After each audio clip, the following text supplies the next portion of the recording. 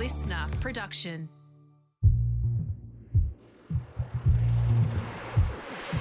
Hi and welcome back to Broadsheet Sydney Around Town. I'm Emma Joyce, Broadsheet's features editor, and I host this short guide to Sydney.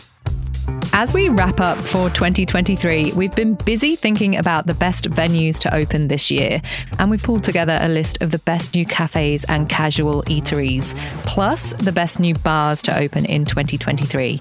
It's been a big year, and so we have Broadsheet's Grace McKenzie, Lucy Bellbird and Dan Cunningham in the studio to talk through the ones we've been most impressed by and why. Okay, team, we're going to start with daytime venues, the ones that have just been simply outstanding, and they can be outstanding for various different reasons. Maybe they're in a beautiful location.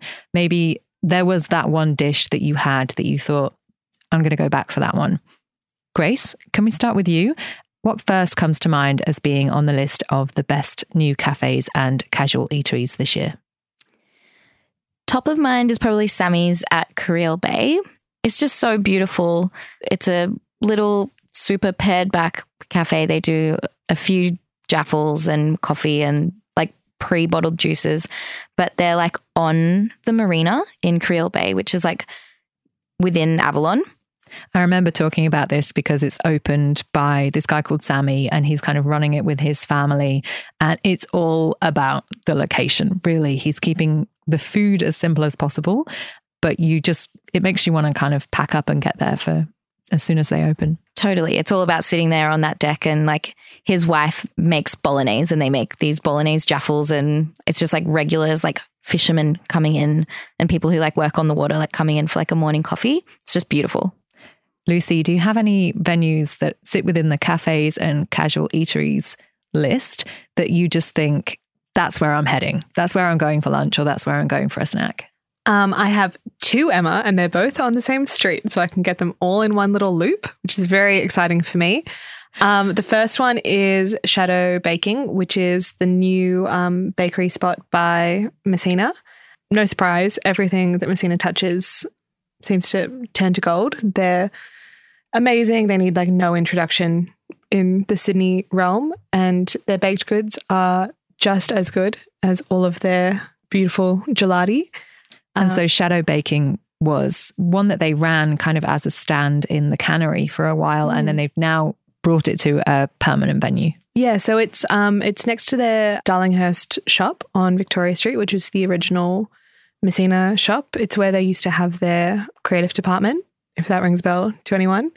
So yeah, it's just, there's two seats if you want to eat in, otherwise it's all takeaway. And it's just like a gorgeous cabinet of like beautiful croissants and tarts and cakes and cookies and like big like hunking like loaves of focaccia, which are like so delicious and so oily, like they'll disintegrate your bag by the time you're home, but like so very Moorish. Very close to me in a very dangerous way for both my waistline and my bank account. Well, it sounds like once you've picked up your focaccia, where are you going to immediately afterwards?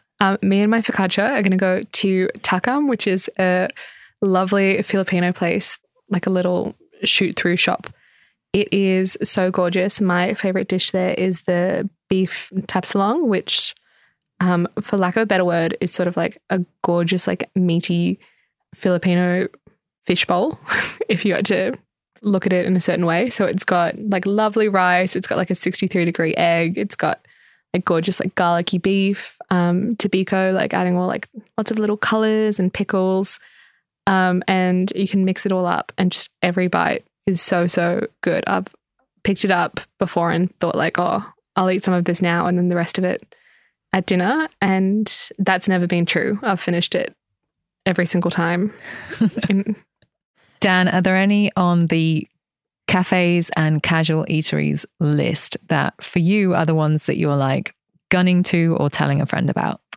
Yeah, we definitely got to give a shout out to Selfray's Bread Shop in Carlton, which is in Sydney, not in Melbourne. I didn't realise we had a Carlton in Sydney until this crew opened their really cool bakery / sandwich shop down there. And this is, again, sort of, one that I can't, be more excited about. I definitely tell everybody who asks me, where you can probably find one of the best sandwiches in Sydney, I say make a beeline for Carlton, because this crew is just really doing something special down there. These sandwiches are so cartoon perfect. That's the only way I can describe them. They just it's the equivalent of going to a fast food restaurant and seeing this really, I don't know, manicured, sort of picture perfect version of the menu item on the board, and instead of getting this absolute mess, it looks exactly like what you expect, and it's just really, really special. We're sort of talking about like deli sandwiches, like schnitzel sandwiches, stuff that we know and love, but I mean, they're just taking it to the next level. It feels like there have been lots of places that have focused on the sandwich in 2023. Like it feels like that's something that we seem to be seeing a lot more of. So it kind of, for them to be doing it so well, and I think you've said that it has some cross-section charisma going on at this particular venue. And I love that. I love that idea that it's like they are making the perfect cartoon sandwich.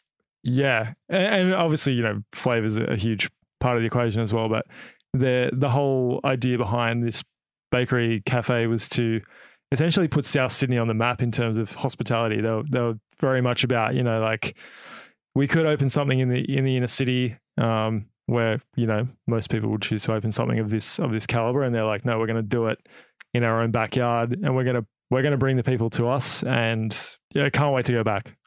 So we've pulled together this list of Sydney's best cafe and fast casual openings of 2023. The cafes we've sort of mentioned, there's a full list of them. If you want to check it out, you can find them at broadsheet.com.au. We also talk about these venues that sit within this. They open at nighttime. They are more casual. You don't really need to book in advance, but they're just excellent and they deserve to be on a list. So Dan, for you, where is that venue? I recently very gladly discovered at the Marrickville Golf Club that one of my sort of favorite cafes in the inner west, the crew behind it have moved in there, and they're really taking like a swing at the pub food, like really honest, but very considered pub food. You said it has one of the finest burgers in Marrickville. Yeah, absolutely. It's just, so Josh and Dave, who are the two owners and chefs that are kind of doing this, they come from like a fine dining background, and for the last quite a few years, they've been just doing the cafe thing, and doing it really well. And they sort of dabbled in pop-up dinners at the cafe that were always really great. And this is them, it feels like really like flexing their skills a little bit, and they're doing things like steak frites, they're doing burgers, and it's just all really, really good stuff. The Marrickville Golf Club is a really kind of charming, a little bit sort of shabby, sort of neighborhood club. All the charm is in how just like low key it is. It's very unassuming. There's this kind of this building that unless you're a local, you wouldn't really know where it was, and then you go inside and there's just this really killer pub food going on inside. And it's like if you're not a local, you just would have no idea. Grace, do you have any favorites within this kind of casual eatery category? Yeah, I have a few. I'm like, this is my favorite way to dine, I think, just like places that are really quick and fun. I was stoked with the Rico's reopen in the Norfolk. That's like, Toby Wilson's great at what he does, and that's so nice to have like a late night bigger venue for that. And then Taste of Canton. It's this little noodle bar that is open from 11-ish until midnight every single day. Yeah, they do these steamed rice noodles called Chong Fun and a few other like steamed buns, but that's like the main event. And you just pick whether you want like prawn or egg or beef, and then they steam them to order in this cabinet steamer. And then you just top with the sauce that you like. And it's like literally nestled into the same kind of car lot as a car wash in Zetland. It's great. I remember us talking about this, and this one is one of those where I'm like, yeah, you're right. Thank you for reminding me. Thank you for putting together this list, because it reminds me there are places I've wanted to go to all year that for some reason I haven't found a way to get to them yet. That is one of those for me. I imagine whittling down this list to the 16 that are on there was really, really tough. So I personally thank you because it's so helpful to be able to find all of these things in one place and just figure out where I'm going to tomorrow based on all of your hard work. We've also been putting together the best bars of 2023. So let's talk about the nighttime. Where have been the most fun bars to open this year? Lucy, I'm looking at you because I think you've been revisiting a certain place again and again because you love it there so much. Yes, Emma, it's our biannual El Primo Sanchez chat. It is the Mexican venue from the Maybe Group. It is in a lovely corner spot on Oxford Street in Paddington, and it really revitalized the kind of dead stretch of Paddington. Previously, there was nothing really between the Unicorn and all the way stretching up to Taylor Square, and it's brought so much life back to the area, along with Oxford House, which is attached to the venue. It is gorgeous. The cocktails are admittedly kind of expensive, but so beautifully considered. It's so clear that these guys are some of the best bartenders in Australia. They're always winning big international awards, and with every single sip, you're like, I feel a bit upset that I paid $27, but if I was going to pay $27 for any cocktail, it would be this one. The glassware's gorgeous. The tacos are great. It's actually such a great party vibe as well. They'll dance on the tables. They'll change all the lights up for you. There's always good music playing. And if you don't like the music out there, you can go sing in the 2-person karaoke room. Has a little button in there that you can press to get beer and tequila brought in. If you want a bar to have it, they've got it there. And they even have a secret bar now at the very back of it. You sneak through to the back, you could find La Prima, which is a teeny tiny little room which would fit no more than 10 or 15 people. And it's one of those sort of if you know places. It's got a slightly different cocktail menu, and it's a really cool place. If I had friends visiting from out of town, that's where I'd take them to let them know that I knew all the cool spots. And you got really attentive service in there. They'll play games with you, and yeah, it's great. If you've got friends from out of town visiting Sydney, Dan, where are you taking them that are on this Best Bar Openings of 2023 list?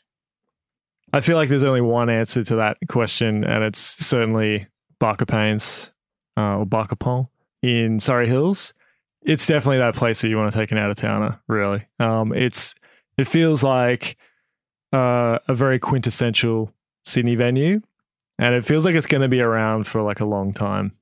Is the quintessential part because you don't know if it's a bar or a restaurant or what it is really because the drinks are as good as the food and vice versa? That's definitely a part of it. But I do feel like it's that thing that you can't really put your finger on. It just feels very Sydney to me. It feels like this could be nowhere else but in Surrey Hills. And it's just how intimate it is also another big part of the allure for me. It's very date night. It's like a bit of a show. It's, show off. You take someone there, whether it's, a date or a friend from interstate, if you just want to show off Sydney and I guess even what about Sydney, this feels like a place that you would take them. And it's versatile as well. It's great for just a drink for sure.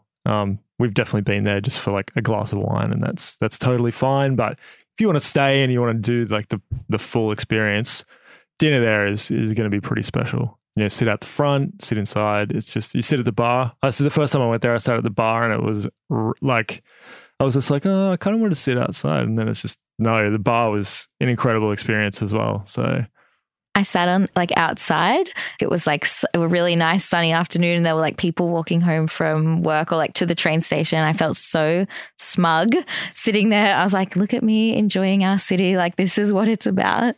So Grace, you have worked the hardest in putting together the Sydney's Best Bar Openings of 2023 list. It's probably been really challenging to bring that down to 10 bars. And so without putting you on the spot too much, do you have a personal favorite? Yeah, I think speaking to the last few months, I definitely have a favorite. Esther Spirits in Marrickville It's just so great. So much attention has been given to the actual space, and it's also a working distillery. Really short, concise menu. Like, it's just a really fun space to be in. We had the owners in on the podcast recently, and they were just delightful running through everything that they're working on, which I think we've mentioned ambition this year as being a big theme, and they are super ambitious about what they're bringing and what they're working on in terms of their spirits. All of the drinks are bang on as well. Like, they're just so great. They make this seltzer, like a mandarin seltzer, like in-house, and it's on tap, and it's just so good. I sat there really recently and just looking up at the space, the mezzanine level that will become an extension of the bar. I just feel like the atmosphere in there is going to be amazing. I always get heaps of FOMO reading some of these lists. I haven't been to as many bars as I would like to have gone to this year, but definitely on my hit list is Familia.